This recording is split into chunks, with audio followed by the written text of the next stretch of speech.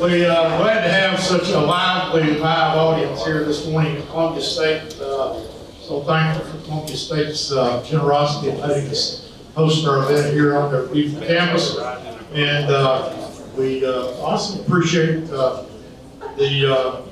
listening audience on WKN and the audience on WCTV that we see on Comcast Channel 3. So we hope you all will enjoy the show this morning. It is certainly an interesting session that our gentlemen here are having in Nashville. And we've got people here on both sides of many issues. And so it should be a lively discussion. We look forward to it. Our panelists this morning are Senator Jack Johnson. He's our Senate Majority Leader and the representative for Senate District 27. They changed it on me. And, you know, it's been 5 months, I think, since we've had a policy talk show because of the winter break we take and then the weather last month. So I'm fuzzy on the details. Sam Whitson is our representative representing the 65th District, State Representative. And Jake McCalman is representing the 63rd State Representative District. Gino Bulzo's not able to be with us this morning. He had a previous engagement. And Todd Warner texted early this morning and said he'd been up all night sick and decided he would probably be better off staying home in bed. So we wish they could be here. Senator Joy Hensley, also representing the lower end of our county. He's from Hohenwald, which is a pretty good haul from here, but he also had an event in Murray County this morning. So we're thrilled to have with us these three gentlemen, and we look forward to a lively discussion. I told Sam we could spend the entire hour on vouchers if they want to, but they voted against that for some reason. So what I'd like to do this morning is start off and let each one of you give us your top 2 or 3 priorities for this session, for or against. What do you think are the 3 most important issues that you either need to pass or defeat? Jack, if you would start us off, can you narrow it down to 3? Well, good morning, everyone. Thanks, Dave. It's good to be back with you again. There are a lot of issues. It is hard to narrow it down to just 2 or 3, but anytime I'm asked that question about what we're doing up at the Capitol, I always start with the budget. It's the most important thing that we do is decide how to spend your tax dollars. It's actually our only constitutional requirement. We could literally convene, pass one bill, and go home, and we would have satisfied our constitutional responsibilities. And that is the budget that we have to pass. And of course, in Tennessee, we're constitutionally required to pass a balanced budget, and we do that every year, truthfully balanced, not with monkey business going on. Unlike the federal government, we actually balance our budget every year. Tennessee continues to be the strongest fiscally managed state in America. We're one of a handful of states that are AAA rated by all 3 rating agencies. We have the largest amount we've ever had in our rainy day fund, just over $2 billion. We have a statutory goal that we try to achieve in terms of reserves that we have set aside. And again, we call it a rainy day fund for that time when maybe things are not quite as prosperous as they've been here recently. And so our rainy day fund is very, very strong. Our pension plan in Tennessee is fully funded. That's where a lot of states really get in trouble. It's not just their operational budget. It's the fact that they've made commitments to people out generations into the future in terms of pension liabilities, and they don't have the money to pay it. And there are a number of states that have made promises that they just will never be able to keep. We've not done that in Tennessee. Our pension plan is fully funded. We do have an issue this year. You may have read a little bit about it in the news relative to our franchise tax, and that is certainly, relative to the budget, one of our biggest priorities that we're going to have to address. There's a Supreme Court case that came down a few years ago from the state of Maryland. It came down from the United States Supreme Court relative to how they assess their franchise tax. The Commerce Clause in the United States Constitution has language about uniform taxation, if you will, between states. You cannot treat a business in another state differently than you do a state that is domiciled in your state. And we feel like we do that. We've always felt like we were compliant with that provision of the Commerce Clause. Our franchise tax has been on the books since 1935. It's a 90-year-old statute that's been on the books. But last fall, we were approached by a handful of companies that said, we don't think you're actually complying. And so we've taken a look. The Attorney General, our tax folks, and our Department of Revenue have done a deep dive into this. And the governor has proposed, and I support making some revisions to that tax and how it is assessed, how it is applied moving forward. And that'll be about a $400 million tax cut to businesses, small and large, all across the state. We like tax cuts in Tennessee. It'll make us even more competitive from a business standpoint, but it is going to affect our revenues. But we're in a very strong position where we can absorb that.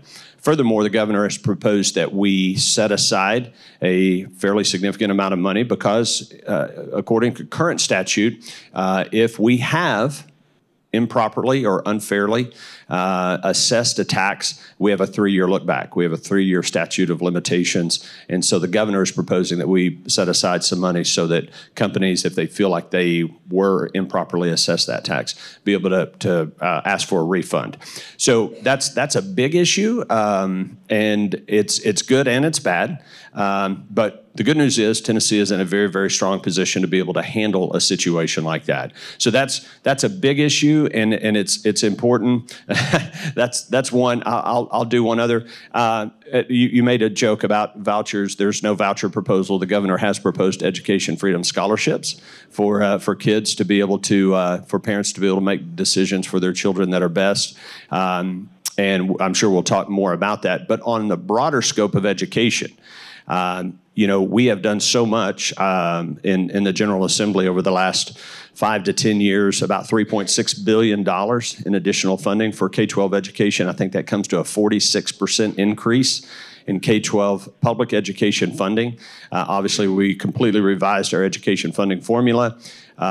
We've done accountability, making sure that our third graders can read. We've created summer camps and summer programs and provided resources for tutoring to be able to make sure that these children are able to matriculate from 3rd to 4th grade and on up and be able to read. So you will hear a lot of conversation about education. Yes, there is a Freedom Scholarship proposal out there. That's a very small part of what we deal with overall with regards to education, but I fully support all of that. And then the final thing is, and I'm going on too long, but we great. Thanks, Sam.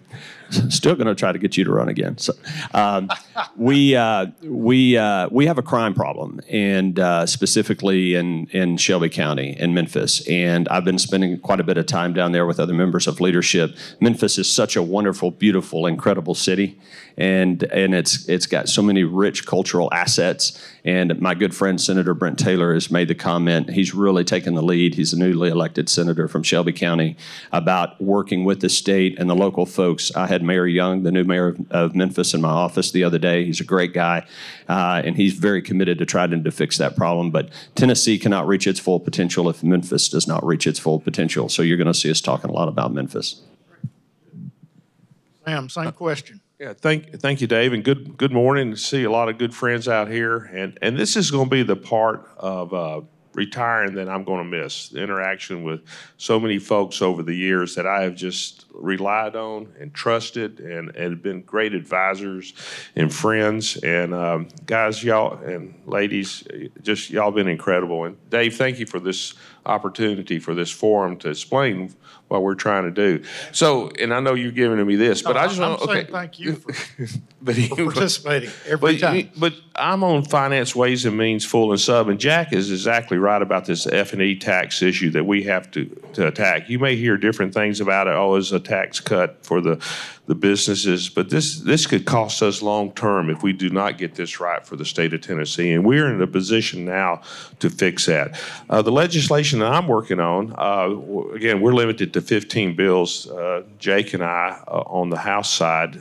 Jack has to carry all the bills for the governor and the administration, and so they have a lot more challenges on that. But I have some bills dealing with elections, local elections. Am I concerned about the direction we're going? I'm also working with the Sexual Assault Center on helping victims of rape and violent crime to make sure that they get their day in court because of the delay in processing evidence and doing investigations. And also, I've been working with Covenant families over the year. I met with the parents of who have lost children and parents who had children there, and it's been an incredible experience for me firsthand. And I just want to make sure we do right for the children of the state of Tennessee as we go forward. Common sense. I think we're all looking for what really works. And the other one, Bill, that I'm working on, we had great success over the year with TennCare as far as the Katie Beckett program has changed lives. The shared savings account, how we got a waiver from the federal government, how we can process and handle our health insurance for the working poor. But there's another step that I want to take, and I'm going to be working on it. And it's to repeal the 2014 Kelsey-Durham bill. Senator Kelsey and Representative Durham passed a bill in 2014 that prohibits the governor from negotiating a deal with the federal government on TennCare health insurance for the working poor. I think we need to look at maybe, I'm not saying how we're going to do it or we're going to spend Medicaid, but I think we should give the governor the authority to come back to the General Assembly with the plan that we fund. And so I'm working to repeal the Kelsey-Durham bill of 2014. Your priorities. Yep. So when I initially ran in 2022, I didn't run to fundamentally change this state. I think we've got the best state in the union to work, raise a family, and I fully expect to grow old and retire here. That being said, I want to make sure we have a Tennessee where my kids want to stay and grow up and raise their families here. My focus this year has kind of taken a turn towards human trafficking and crimes against kids. With human trafficking, that ties to the issues we do have at the southern border right now. Every state has become a border state, and I've got a resolution on the floor on Monday night that is going to be speaking to that. On the human trafficking issue, I've got one bill that I'm proud of. I'm working with the Tennessee Faith and Freedom Coalition on it to extend the statute of limitations for victims of human trafficking from a 10-year period to a 30-year period after their 18th birthday, because oftentimes a lot of these victims don't ever deal with this trauma for decades after it's happened. And I fully think that they should be able to go back and get some recompense from these monsters that committed those atrocities. Particularly on the human trafficking issue as well, I've got a resolution that's urging us to work with neighboring states and neighboring AGs to create a network to track this activity. I've got 3 daughters, and it terrifies me that this could potentially happen to them. So that's kind of been my focus this year. So Lots on your plate this year, and I appreciate you kind of giving us a flavor of the focus that you all have. Education is probably, to most of us, maybe the most important issue that the state directs resources to and from and that sort of thing. And there are several issues regarding education that are on the agenda this year. And of course, the one that the media and probably generates the most emotional responses is this, as it's commonly known as, is the voucher proposal, as Jack called it, the education scholarship program. I think I have studied this issue to where I can argue either side of it pretty good. So I'm going to take both sides here a little bit with you this morning, because Jack, you're clearly in favor of it. Sam, you're opposed to it. Jake, you are, I don't know which side you're on, but you want to? Yeah, so I've been an advocate for school choice from day one. I've campaigned on it. I believe in it.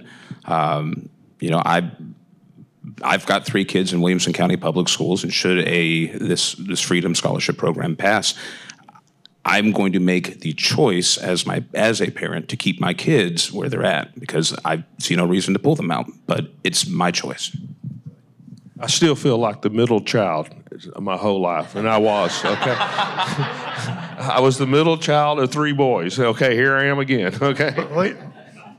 We want you to feel right at home, Sam.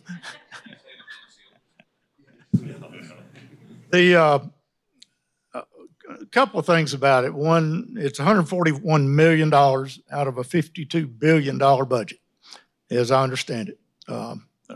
It funds $7,000 per student, and it's limited next year to 20,000 students, 10,000 of them to families that make less than $90,000 a year.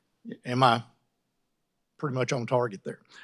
The question I had, and I've already had this answer, but I think it's unclear, is, okay, after 2024, 25, there are no limits on how many scholarships can be awarded, it appears.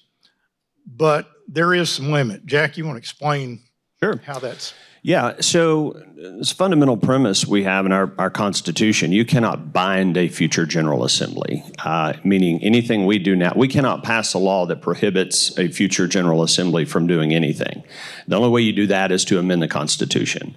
And we've done that in a couple of instances. You know, we amended the Constitution to say Tennessee will have no state income tax. And so if a future General Assembly decided they wanted a state income tax, they couldn't pass that statutorily because the Constitution prohibits it, right? So the only way you limit the ability of a future General Assembly to do anything is to amend the Constitution.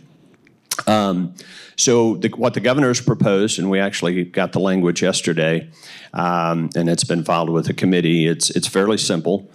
He is proposing 20,000 Freedom Scholarships statewide in the amount of just over $7,000 apiece. And the way the governor arrived at that number is if you think about, well, let me back up for a second. And, public education is a partnership between the state and then the local district.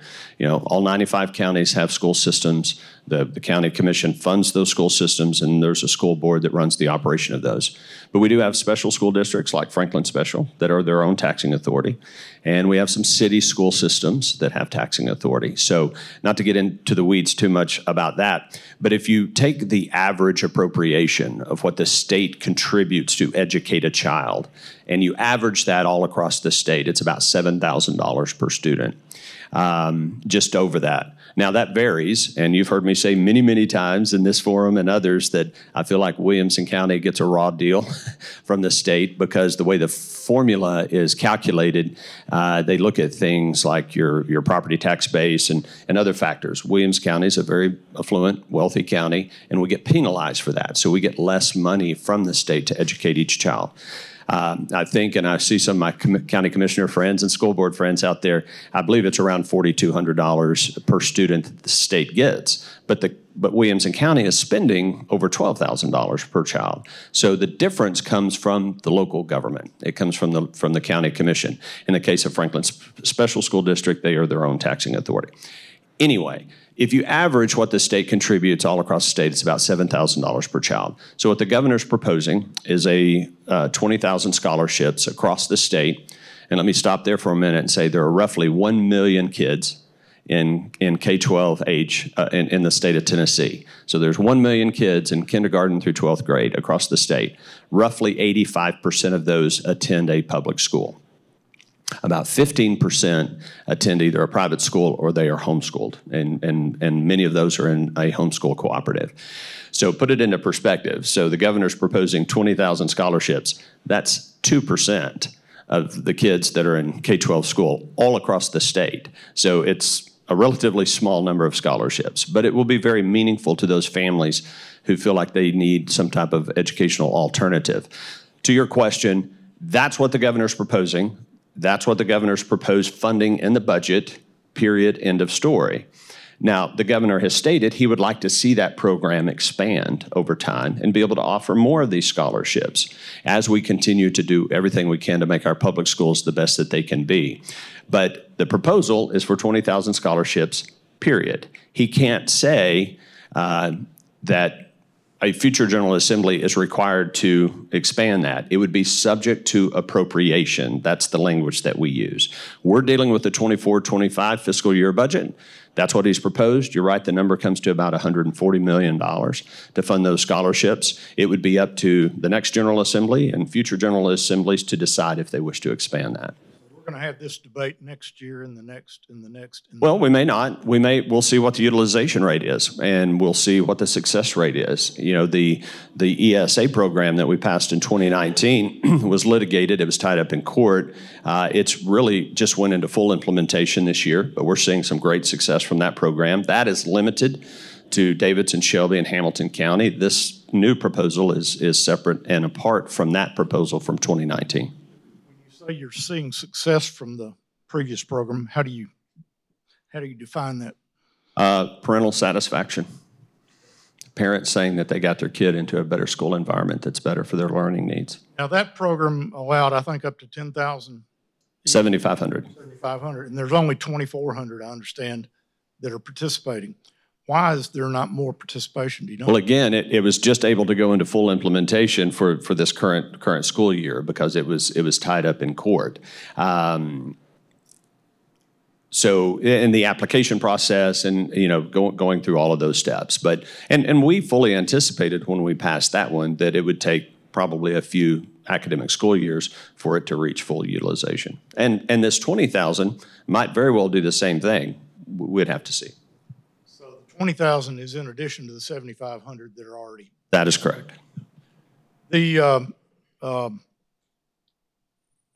I had a really good question on the tip of my tongue, but somewhere it escaped me. The concern, of course, and again, I can argue both sides of this, I think pretty good, but our public school systems are paranoid that all of a sudden they're going to lose a lot of students. And as I understand the funding formula that you all passed last year, the schools get $7,000 per kid from the state or whatever it is that follows the kid.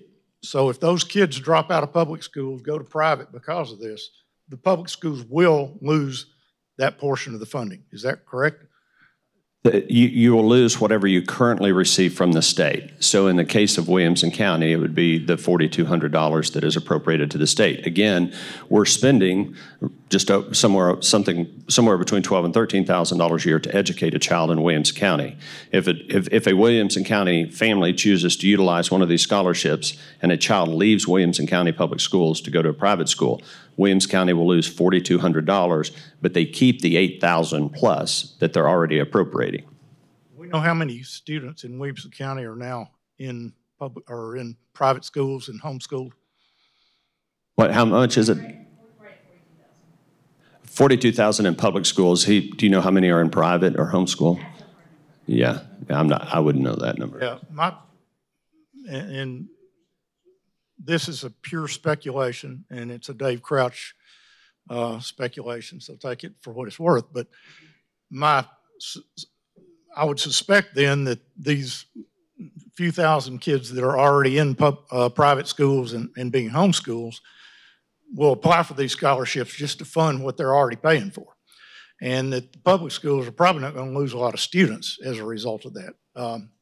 Sam, is that a fair assessment? Yes, and I'd just like to say we have not seen all the details on the House side. We should be getting it pretty soon. There's a proposal, the governor's proposal. Senator Lundberg has come up with another amendment, another way. So this thing is really a moving target right now, and it is hard to say what the final results will be. So, but you know, from the very beginning when I first ran, I've been a big advocate of our public schools. And what you bring up is true. The money will follow the student out of the public schools, the 4,300.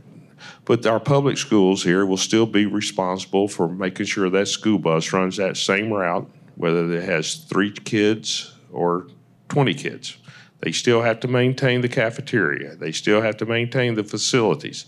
They still have to provide the SROs. So they will be doing it with less money, so that we can say that for certainty. Also, my concern is if students choose to go the private route, Right, and again, it's a great incentive, that $7,000 to start your own homeschool or your own, private school, or to send, help supplement to send kids to a really good private school that we have here. We have the best private schools probably in the state here in Williamson County. The accountability part, I'm very concerned about.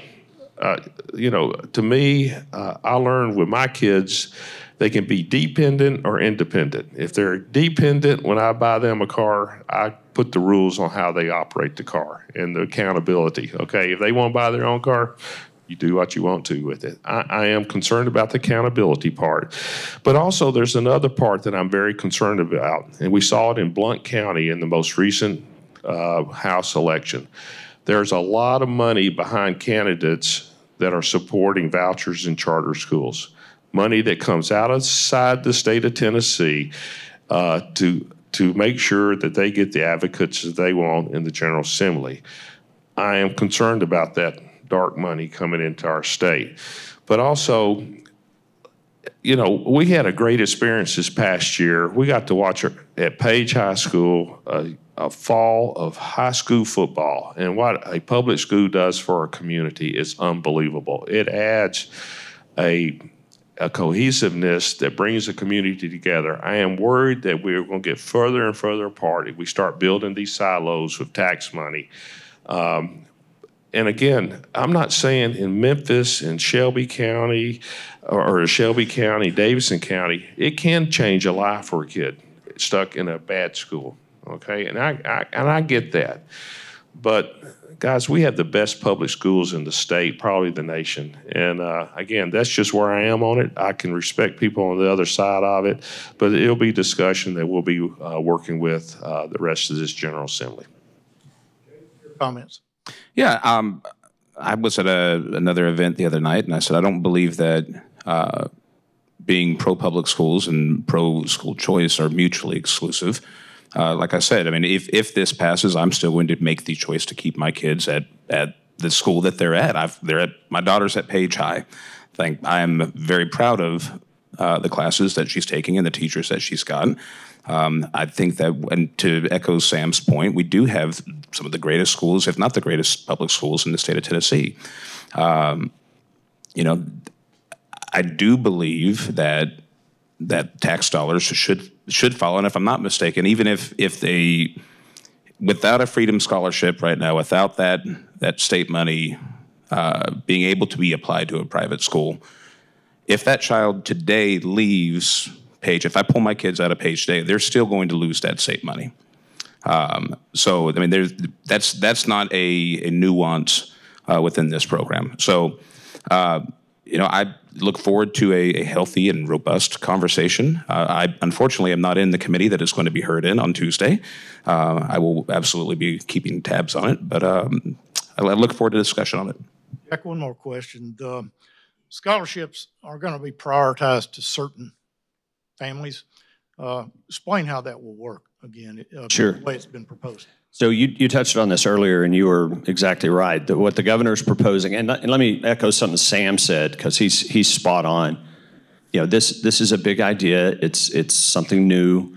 It's innovative. It's going to take on a lot of different forms. And the way the process works is we had a caption bill. We have an amendment that has been brought to us by the administration. That is the governor's proposal. And that amendment has been filed. That's kind of the starting place, if you will. And so that will be filed in the House committee. It'll be filed in the Senate committee. And then each chamber will go through on its own track. And there are a lot of ideas that are being bounced around. The House is looking. I was at an event with Speaker Sexton yesterday. He and I were speaking to a group, and he touched on some of the ideas they're looking at. And I think that most people in this room, regardless of your position on the Education Freedom Scholarships, would be supportive of granting more flexibility to high-performing school districts. And certainly Williamson County and Franklin Special School Systems are both high-performing. I passed a bill back several years ago called the High Performing Schools Act that eliminated certain bureaucratic requirements on districts that met certain metrics, so graduation rates, composite ACT scores, standardized testing results and so forth. And so we were able to remove some of the things that are required on other school districts because these districts don't need them. And it's something that Speaker Sexton spoke to yesterday is, you know, if you run a business and you've got 10 employees and 5 of them are doing a bang-up job and 2 or 3 are struggling and 1 or 2 are not showing up, you know, you're not going to necessarily treat them all the same. And we shouldn't do that with our school systems either. So the House is looking at a number of different ideas. The Senate is as well.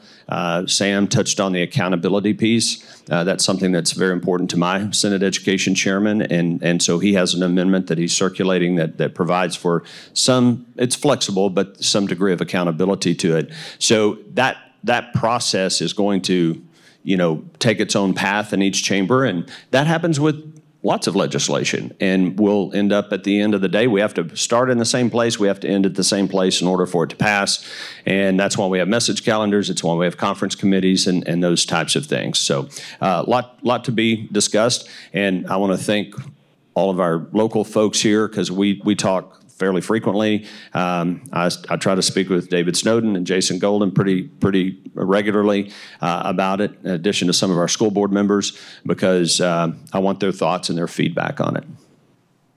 And an example was the Improve Act. Remember when that came out, how that changed, went through so many variations. But what I am concerned about, though, is the final bill comes out, and the final bill in one big package where you vote for it or not, it would have the incentives for our local schools, our public schools, like teacher pay raises. So then you'll be put in a position, do you support vouchers or don't, and then the teacher pay raise components in there.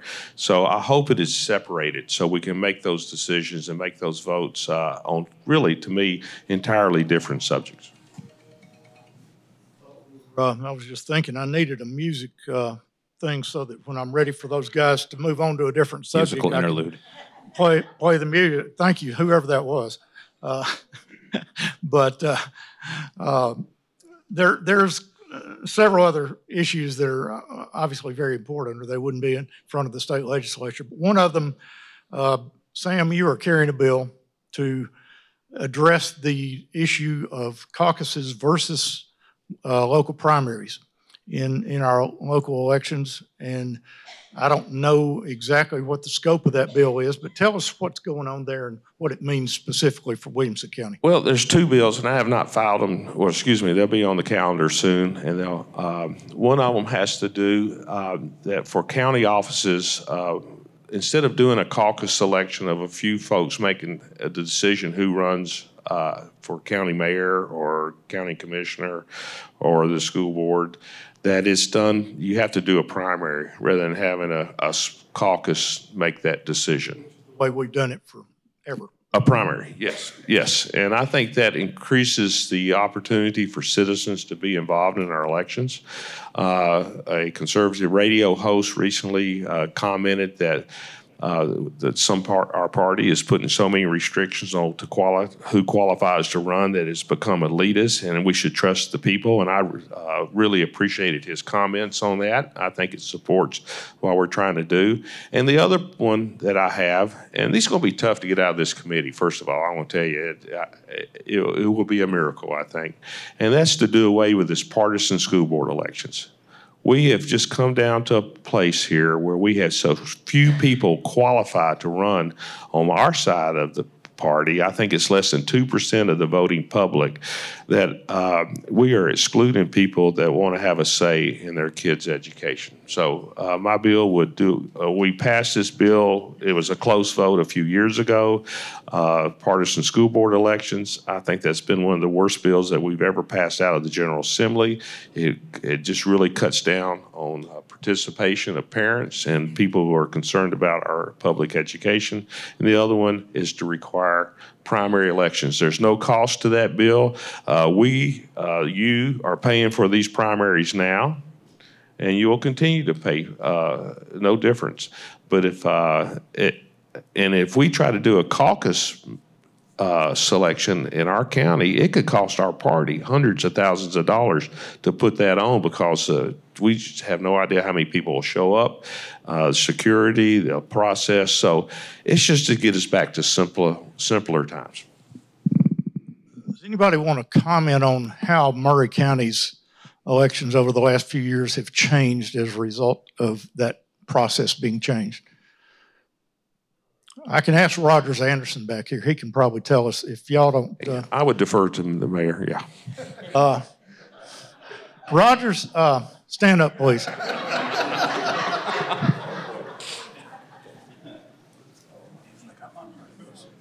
All right.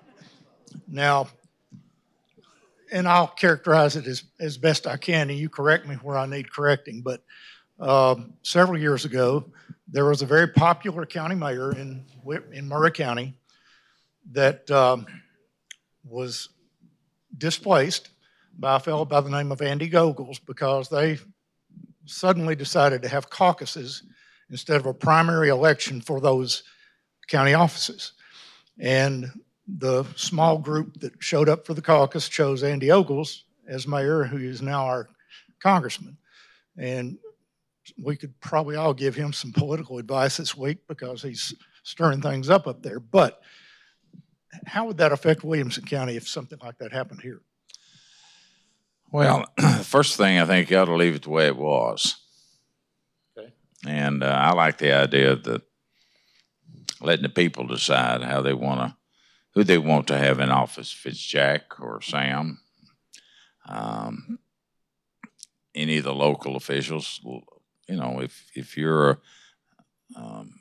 make the grade for the Republican Party or the Democratic Party, put your name out there and let the folks vote you in or out.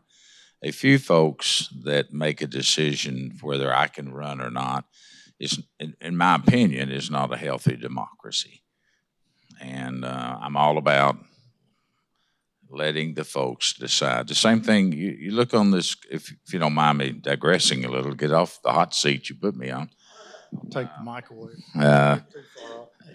You know, you talk about school choice, and I go out here, or education freedom that they've labeled it. That at the end of the day, it's probably not going to hurt Williamson County because we're going to figure out how to handle it. The issue that I have, and nobody's talking about it, is what about that child that decides to come over from the borderlines on Davidson County or Rutherford County to come into Williamson County? And they send over $7,000. That's, as Jack said, that's the number. Is that going to follow that kid from Rutherford County? We're already, our schools are not open zoned. Some of the schools are packed, Page, some of the others aren't. $7,000 won't do it, and so you're going to have to recalculate and reformulate that program if you decide to bring in that county school system. We're running short on time. So. I'm finished. Good. Thank you. Thank you, Rogers. Any response from the panel? Yeah, I'll chime in, and Mayor, I couldn't agree with you more on that particular issue.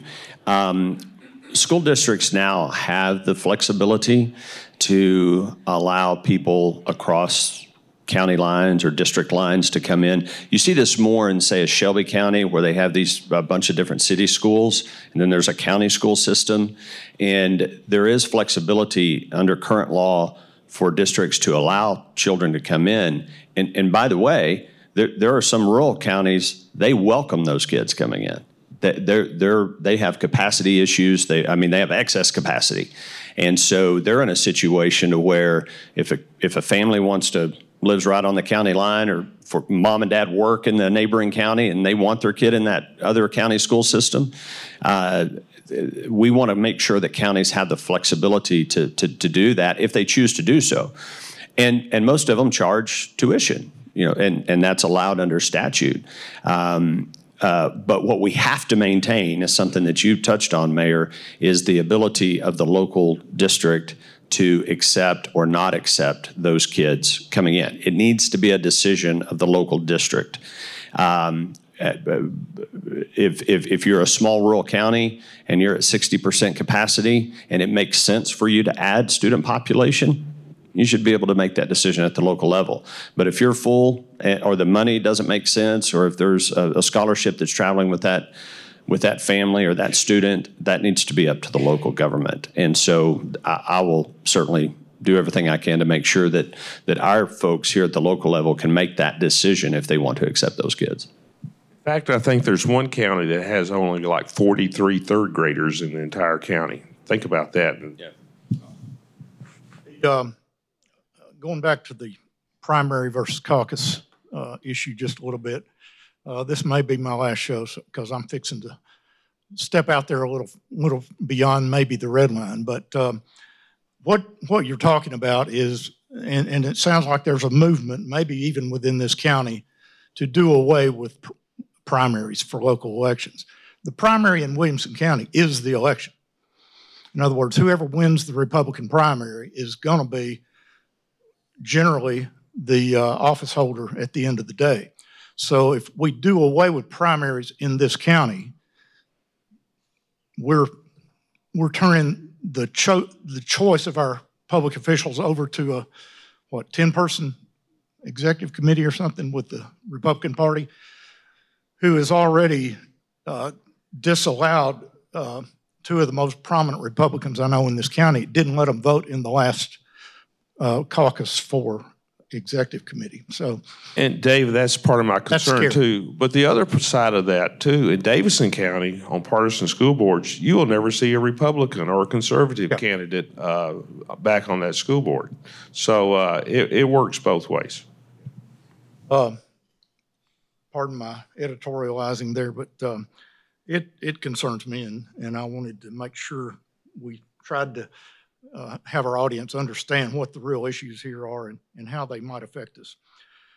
Several other school-related issues, school safety, of course, has been a big subject of discussion because of the Covenant incident a couple of years ago.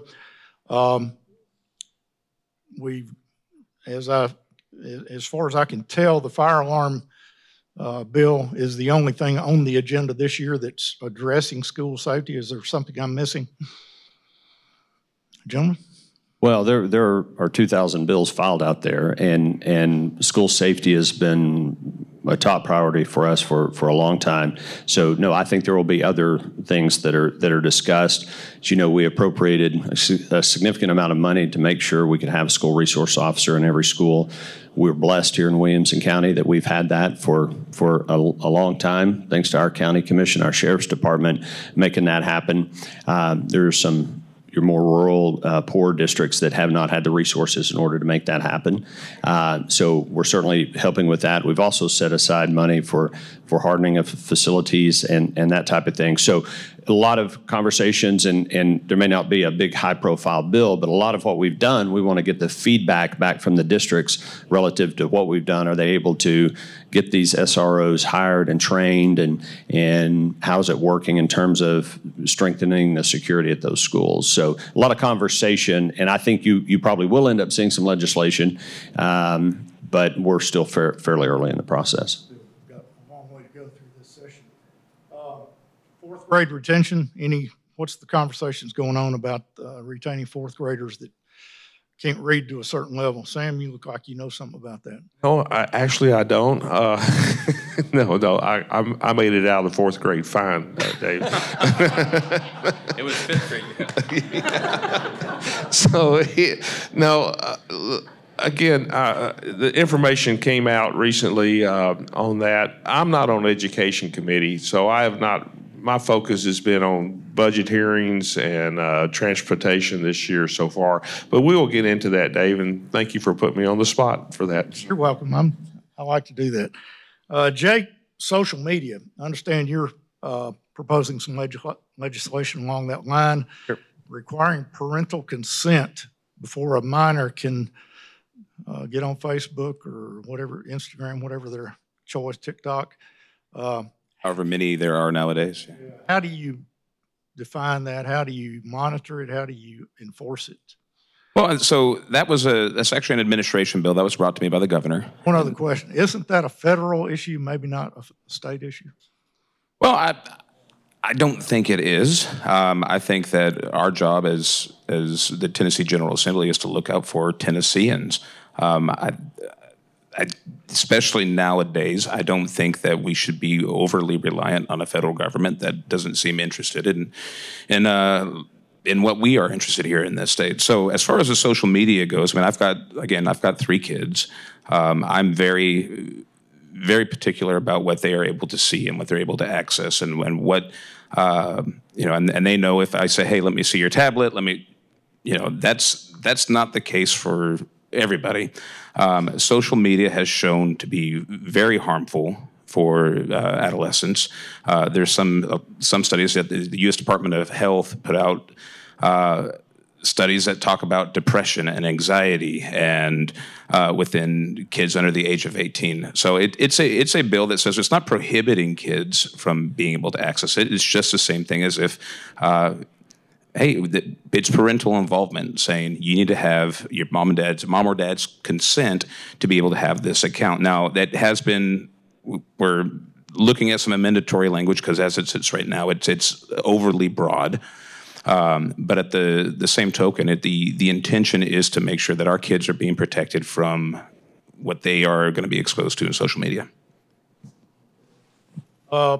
Wish Gino Bulso could have made it this morning. He's got a bill out there regarding pride flags and so forth in schools. I think Joey Hensley had some really good questions at a recent school board meeting or school board session with you guys. So we'll get more into that next year or next month. But any comments about that briefly? Y'all haven't gotten into that yet? Okay, I see the look. And Taylor Swift recently had some problems with artificial intelligence. And I understand that there is a bill out there called the Elvis Act that hopes to address some of these issues. Anybody know anything about that, or can Sam? Well, I'm the sponsor of it. Okay, good. So I heard Elvis and he got excited. He's like, That's what I was going to ask. No, you like Taylor Swift. no, I was just going to say, I actually saw Elvis in concert. Raise your hand if you ever saw Elvis in concert. Okay, there's a few of us. Okay, good. Yeah. Go ahead. Okay, yeah, the Elvis Act. I didn't come up with the acronym. People in government seem to love acronyms. So it's Ensuring Likeness, Voice, Image Security Act. So that's how they came up with the acronym. No, it's really pretty simple. And obviously, a lot of conversations about AI and technology and where that's all going. Some of it is very exciting. Some of it is very scary. And artificial intelligence can do things that are probably going to improve our lives in a lot of ways, but they can be detrimental as well. It's already in statute in Tennessee that your image, name, and likeness is protected, meaning it cannot be used for profit without your permission. So we have legislation that simply adds voice to that, because obviously we are the recording capital of the world, the music capital of the world, right here in Tennessee. And you can literally use artificial intelligence to say, I'm going to have Taylor Swift, use Taylor Swift's voice to sing someone else's song, and you won't know that it's not Taylor Swift. I mean, it's that accurate, and that people could put that out there and sell it, market it, and make money off of it. So we've worked for months with the Recording Industry Association of America and a lot of our music folks here. I have it on notice in committee this coming week, and it's something that we need to do. If you're in the music business, and we got a lot of folks right here in Williams County, that's how they make their living, is either as an artist or a producer or a songwriter or a musician. And when they create that magic and they create that art, that is their product. It's no different than if you make a widget and you sell it. And so they should be protected in that regard. So very excited about that legislation. 2 or 3 other quick things here. The governor's proposed $71 million for a new state park somewhere. Do we know where that's going to be? David, my understanding is it's 4 or 5 that he talked about, and he didn't tell us the details during the State of the State address, but I think that's great. I'm all for putting money into our state parks. They are unbelievable. We go to them all the time, and it's just a great investment for our future. I wish there was more money we could put in. Next question, Sam, is for you. You decided not to run for re-election. Why not? Well, these hard questions, Dave, that you give us. No, 8 years has been good. I will be hitting the 7-0 mark. What? So what? Okay. And, but, you know, I always believed, I've been blessed my whole life. I mean, Pam and I will be married 50 years in August. I lived the life that I wanted to do since I can ever remember as leading soldiers. That was, it would never be better than that. And then I get up there and I found a sense of camaraderie and friendship and purpose in the General Assembly that I've not felt since I've been in the Army. But I really am one that believes one door closes, another one opens. And it's just, it's been a humbling experience. I met some of the finest people I've ever met in my life up there. But I'll never forget the first month I couldn't believe I was there, and after that I couldn't believe some of them were there. But yeah, again, just some incredible friends, and the people I work with. You know, that represents the industries up there. They are trusted advisors. They care about our state, our people. They want to make Tennessee strong. And again, you know, Jack and I may disagree on a few issues, but he has been just a source of knowledge. I always like for him to go first because nobody explains it better than Jack, and from the very beginning. And I look at our other elected officials out here that's been with me, and it was a tough start. So, but anyway, this is not your last show. So, but anyway, it's He just wanted to make sure you weren't running for Congress, Sam, and that was what he was trying to get at. I was going to ask that. But, and if you want to wait till your final show, legislative show of the year, to answer this question, but have you got any advice for your successor? Any advice from? Or whoever succeeds you in that seat? Yes. Come home each night, okay? Don't stay in Nashville. Okay. There you have it. Mayor Moore, have you got any questions for these guys?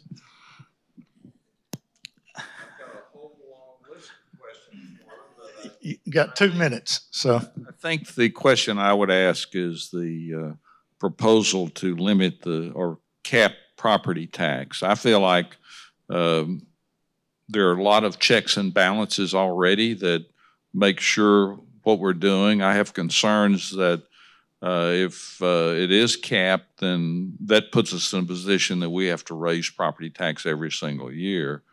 And also just our planning process where we're working on our budget starting in January and finishing up in June. You don't know what you're going to have to do until later in that period of time.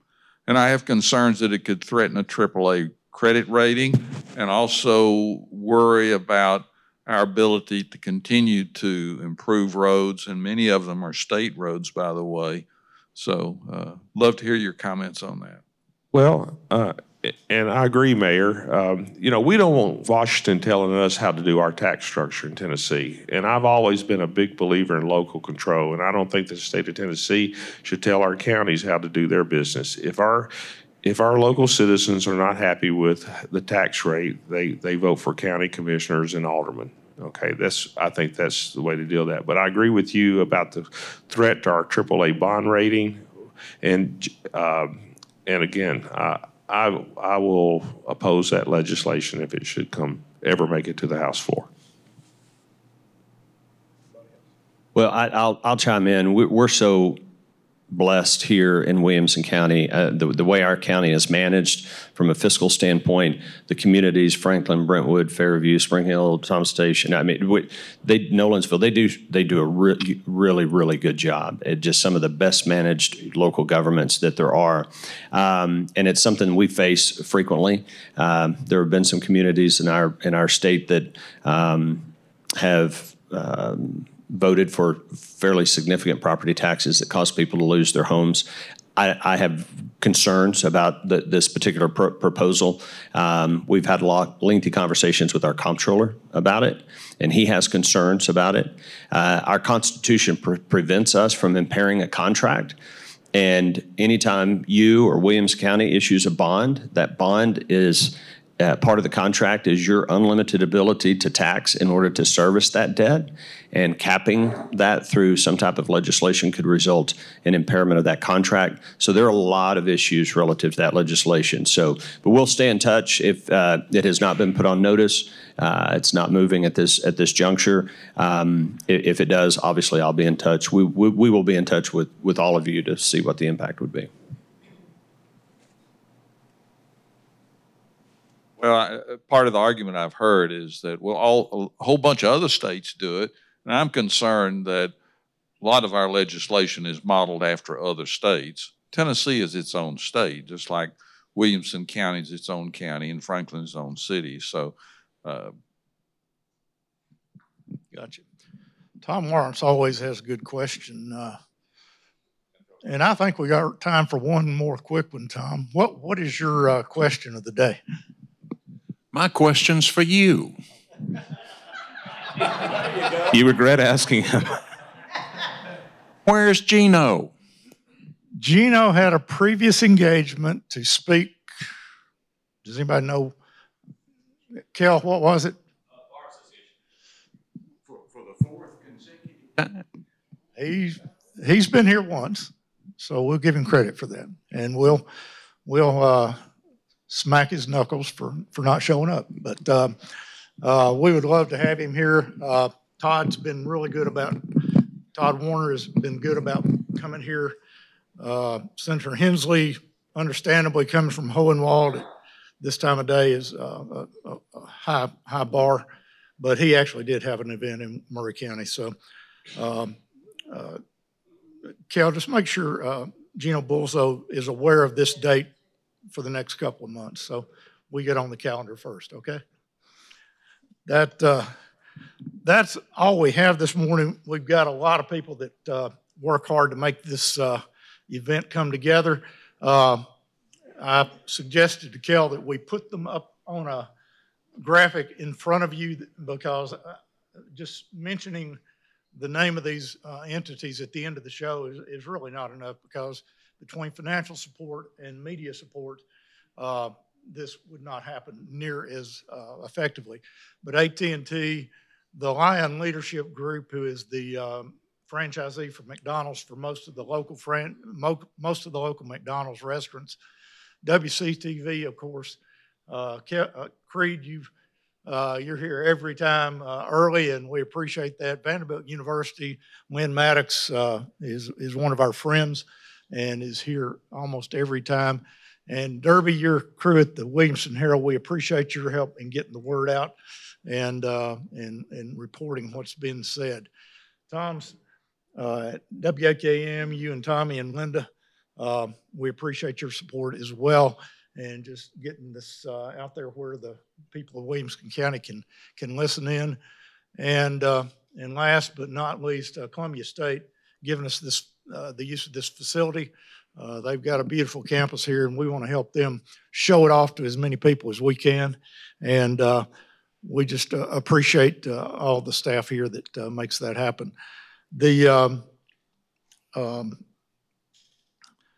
Have I covered everyone? Everyone but the chamber staff. Cal McDowell's the quarterback on this effort.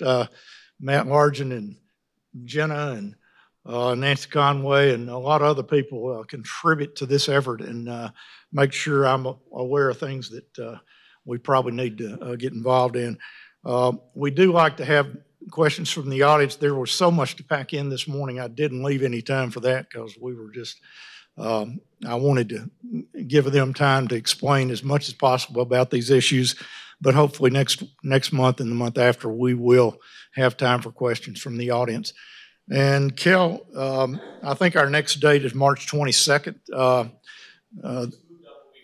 Yeah, Good Friday's on the 29th, so we will meet a week early next month. We'll put March 22nd on your calendar, and we will look forward to having you back. Thank you very much. I appreciate your participation.